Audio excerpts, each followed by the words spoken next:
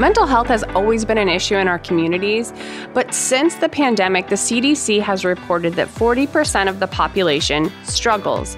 Hi, welcome to Chiropractical. My name's Chick Herbert. Today we're going to talk about the responsibilities chiropractors have when it comes to recognizing mental health of the patient. Hello everyone, this is Melissa Knutson, and today we are joined by Dr. Christina Petracco-Napoli. Dr. Chris speaks on mental health and its correlation to risk. Dr. Chris is the Assistant Dean at the College of Chiropractic at Logan University. She's the president of the ACA Council on Women's Health and a fellow in the International College of Chiropractors. We're very excited to have her with us today, along with Mike Whitmer, who joins us often. Great to be here. Thank you so much for having me today. I'm truly honored and grateful to be here with you talking about this really important topic that impacts all chiropractors and the practices and the patients that we serve. Let's dive right in. What is the responsibility of a chiropractor when it comes to recognizing the mental health of a patient? That's a really great question. As a provider, we have a very significant responsibility in identifying this for a variety of reasons. When our patients come in and they're seeking care from us as a provider, we need to make sure that we have a really good perspective of what is going on in their entire life, whether it's physical, behavioral, mental, because all of that then translates back to how they respond to our care and what the outcome may look like. In addition, it also gives us a really good understanding of what their quality of life is. Are chiropractors trained around mental health? Really interesting. We are not, as providers, trained to be mental health specialists. But what we are trained to do is to recognize when our patients may be experiencing signs and symptoms of different mental health disorders. As a practitioner, it's our responsibility to recognize those, but then also make the appropriate referral for our patient so that they can receive care for those different conditions. And can you give some practical examples of how that patient may present some issues around mental health? It's really interesting because as chiropractic practitioners, we see a variety of patients. And one of the things that we see often is patients that come to us, for instance, after a motor vehicle accident. We know that a lot of times after any sort of accident, our patient may actually be experiencing symptoms, not just physical, but remnants of that trauma. So when they come to us and they report some of those different symptomatologies related to the trauma specifically, recurring thoughts of the event, or maybe some new fears surrounding things that they've never been fearful before, the inability to sleep or the inability to focus. Some of the other things that we might hear from patients are they keep having dreams or nightmares about what happened during that time. Sometimes patients will talk about avoidance, or they'll talk about negative changes in thoughts or mood, not feeling like they want to eat or not feeling like they want to sleep. All of those components are things that as providers, we need to be conscious of, not only with our patients telling us, but asking some of those really difficult questions, because sometimes patients don't even recognize that it's correlated back to something that they're experiencing physically. But it sounds like as a practitioner, we should be asking questions so we can gather this information. And then once you have this information that they are having this stress, what next? What should a chiropractor do next?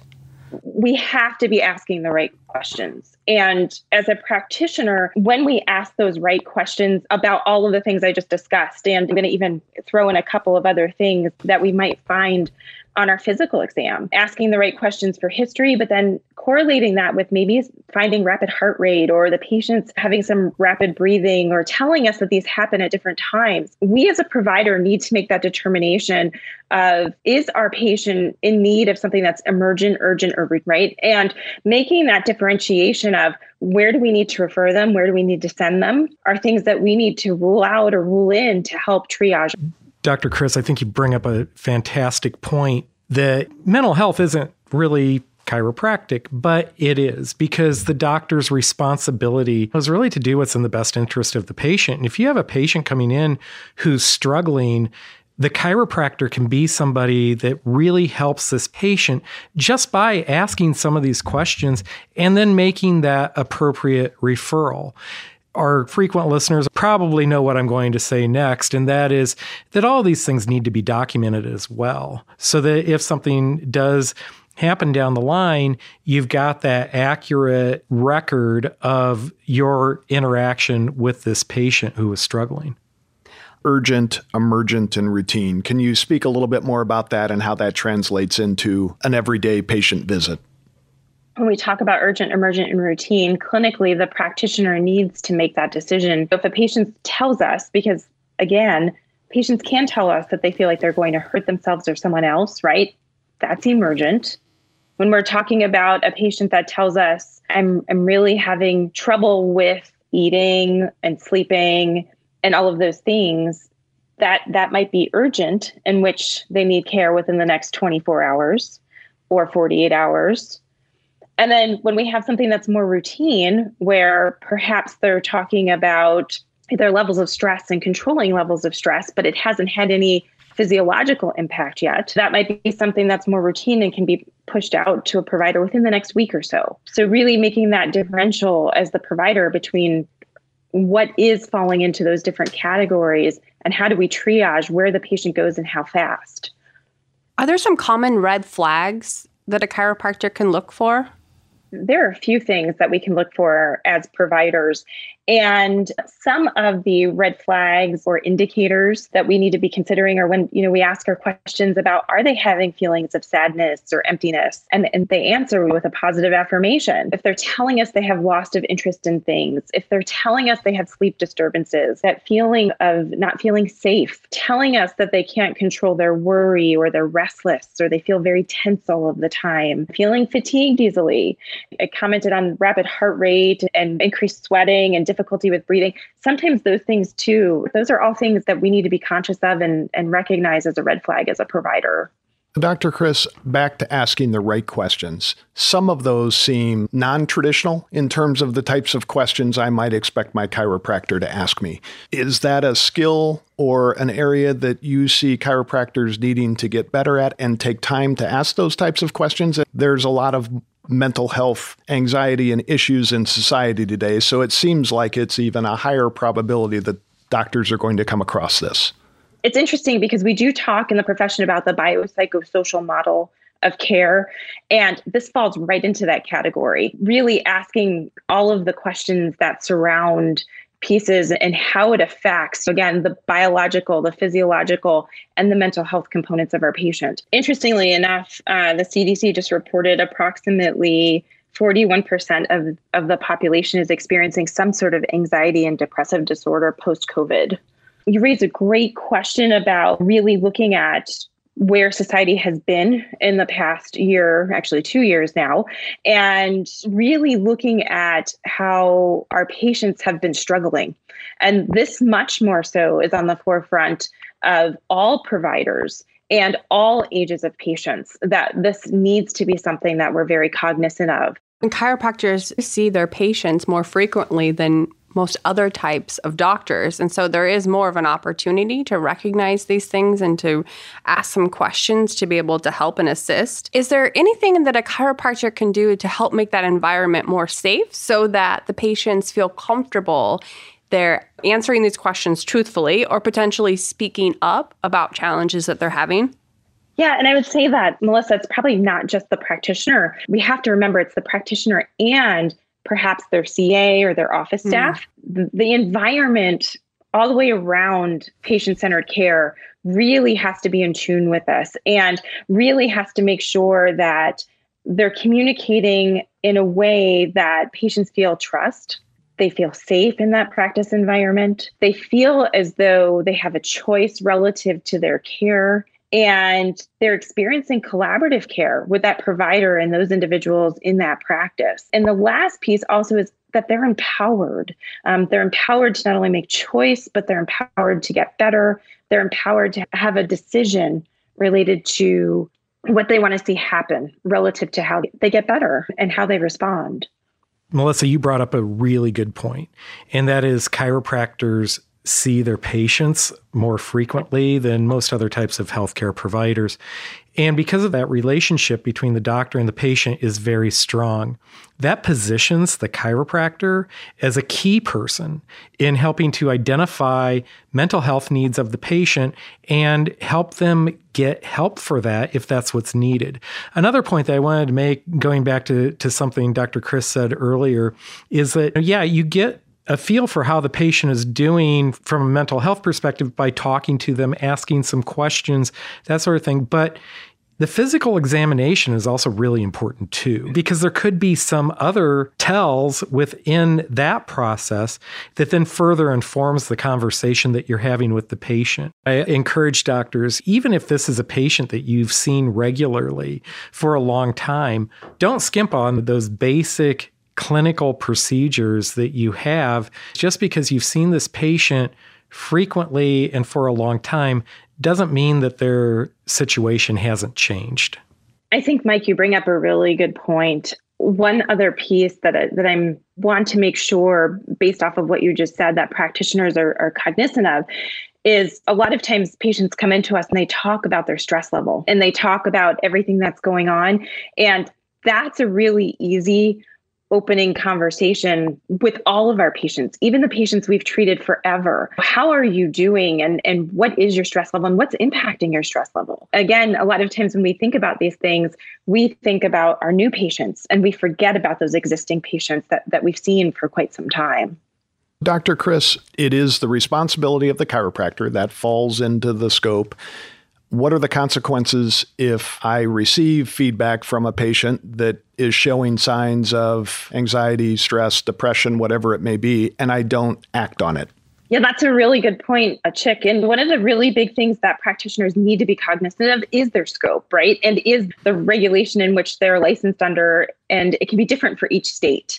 So practitioners really need to be cognizant of what their mandatory reporting is for each location. But the other piece of that becomes really important for the provider is that referral process, and making sure that they were referring that patient out to the appropriate provider to address their condition. Along with something Mike said earlier, we need to make sure we're documenting that as well, making sure we're documenting where we're referring that patient to, and making sure that the patient has a very clear understanding of what their role is and their responsibility is. Yeah, I don't think Mike has ever agreed with anything a guest has said on a podcast with us other than what you just said. He's smiling. He's smiling. If I ever got a tattoo, that's probably what it would say. Document. So, Dr. Chris, is there any specific demographic of patients that seem to be more prone to this? When we look at the literature prior to COVID, the demographics were much different. Now, when we look at the demographics of the past 2 years and what everybody has experienced, I think the bigger message is that don't rule it out based on any sort of age. We know that this can impact from our young children all the way up to our geriatrics.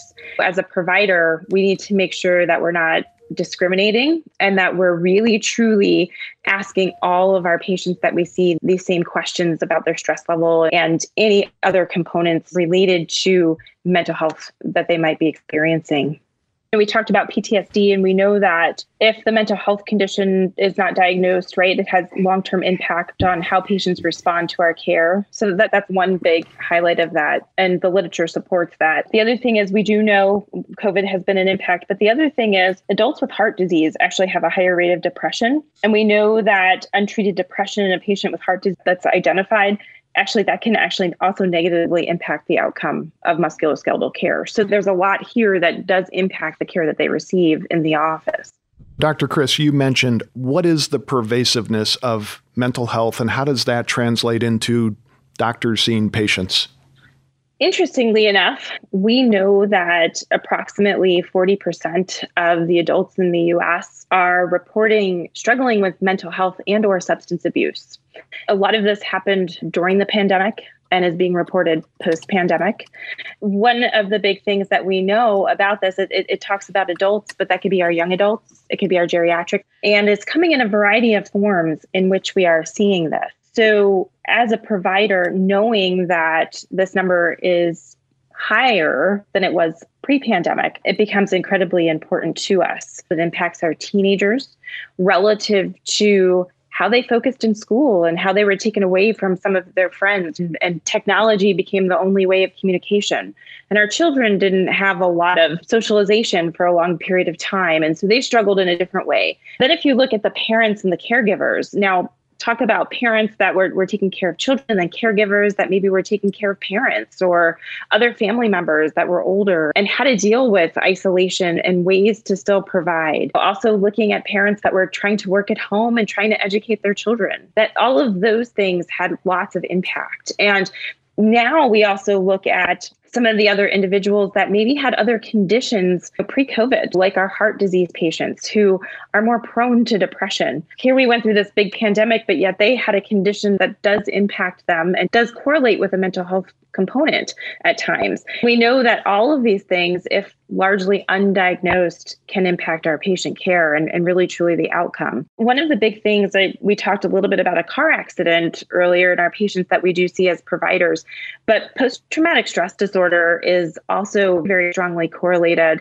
with a variety of different types of trauma and stress. We also know that is directly correlated with the outcomes of musculoskeletal care. Again, it is non-discriminatory based on age. It is non-discriminatory based on sex or gender. And so all of those things are very important for the provider to be cognizant of. I will say all of those things, there was a lot of triggers in there for me.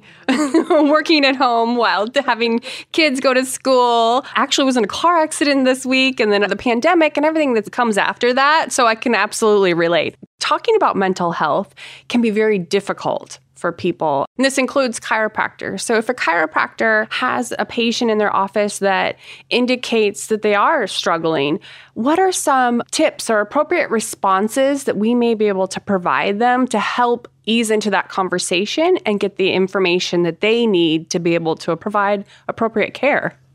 Well, that's a really good question. The first thing that I think is very important is having respect for our patients and not being judgmental of what they tell us, but being respectful of what they have been through and what they're experiencing, and being empathetic. And sometimes the best thing that a practitioner can do when a patient tells us very challenging things is to acknowledge that and recognize, I'm sorry you've been through this, or this has been really tough. And I'm glad that you're here, and I'm glad that we're talking about these things. And we can find help if you need to provide them support and reassurance, because sometimes patients really, truly do need to hear from the provider that we can provide a way to get them the help that they need, want, and deserve as a patient. Educate them. A lot of times when patients start talking about things, when they feel things or they experience things that they've never felt before, it can be very scary. So as a provider, if we can give them an educational component and say, what you're feeling is very real, and here's what I'm thinking, and here's, again, who can help you get through this. All of those things become very important for us as providers. I would say the same thing for anybody in our staff, to also be very cognizant about being empathetic and respectful to the patients and what they're feeling, and making sure that they are also supportive and have a way to also support what the provider may say to those individuals. From a risk management perspective, I love your response just then. Patient communication, patient education, those are among the most powerful risk management tools that a doctor has. And especially if you have a patient who's struggling, who may be in crisis, those qualities of your interaction with your patient are going to be more important than ever. Patients want to be heard. They want some empathy. Just having that conversation in a real, caring, and human way can help the patient and open the door for them to get the help that they need. As a human, what we all want is to be heard, to normalize these behaviors, to create a trust with empathy so that we can have these conversations. Dr. Chris, can you give an example, and obviously confidentially with changing the names or not using the names, but how the care changed as a result of understanding the mental aspects of the patient? Sure. It's really interesting. I had a adolescent patient that I was treating for her low back pain. And all of a sudden, mom came in and was telling us that now she was also experiencing headaches and some GI dysfunction and really no good mechanism, right? There wasn't anything that was highlighted that this may truly be something that it was virus related or she was ill. And so really diving down deep, it turned out that the adolescent was experiencing a lot of different types of anxiety. She had a lot of symptoms of anxiety, had a lot of components that were related to stress, and she couldn't identify them. It became to the point where it was so overwhelming for her as an adolescent that she just didn't know. As we started talking, recognizing that the impacts from stress that she experienced, we were able to provide her a referral to get some further help outside of our office. And sounds like a great intervention in getting her the resources that she needs. As we wrap up, do you have any suggestions about where our listeners can go to capture more resources on this topic? Absolutely. I think that's incredibly important. I think all providers need to be ready. I think that they need to have all local resources readily available for when this does happen, and they're not trying to find things at the last moment. So looking at your county websites for mental health referrals and resources, sometimes there are hotlines that are available. Sometimes there are locations that are available in which patients can go and schedule an appointment. There are also national hotlines that are out there as well that practitioners can go and find for a variety of mental health conditions. And so I really think it's important for the provider both to look focally around home in their county and what's available, and then again nationally for those individuals. So, Dr. Chris, it's been a pleasure. Thank you for your time, for your expertise, and for shedding light on a very important subject and one that is more prevalent today than I think it may have ever been in history. Great to have you. We appreciate it. Thank you so much. Thank you so much. I really appreciate it too. If there's one thing that stood out to me in this episode is the importance of being ready to take care of patients with a mental health issue. We've added additional resources to our show notes where you can find out more information. And if you are one of the 40% that struggles with a mental health issue, make sure that you're getting the care that you need. As always, take care and be well.